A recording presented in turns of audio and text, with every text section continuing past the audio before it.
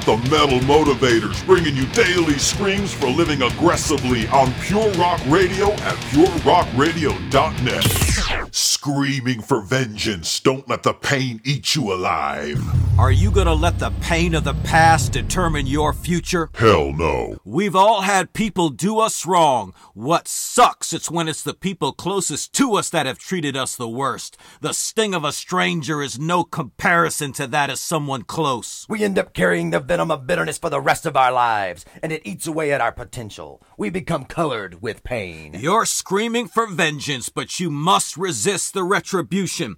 You long to equalize the balance and bring the justice, but wisdom provides you a better way. You begin with the killing of the victim mentality. If that weak self-image remains your foundation, whatever is built on top will collapse under the weight of the new pain. The victim mentality is a perpetual sense of injustice that colors everything anybody will ever do to you. It's like wearing red-colored sunglasses all the time. No matter where you look, all you see is colored with the bloodiness of your original mistreatment. This mindset eats up your productivity and taxes those around you. It's time to slice the throat of that side of you that loves to relive the pain. But there's a real reason why the pain eats you alive. You live with a perpetual sense of injustice. The debt you're owed was never repaid. That's why injustice needs restitution, and restitution means payback. When a thief steals from your home, hawks your stuff, but only serves jail time,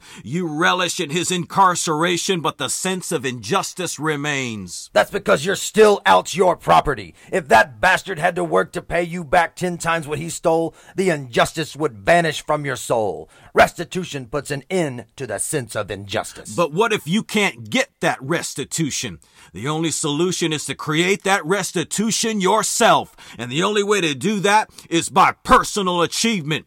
This means taking the pain of the past and converting it to energy and motivation to create a better future for yourself. Look at the pain as a gift. What they meant for evil, you're gonna use for good. To overcome the evil of the past is to absorb it like a lightning rod and turn it into personal power. As Ozzy sang, no more tears. Your days as a victim are over. Metal up. MetalMotivation.com. It ain't self-help, it's metal help.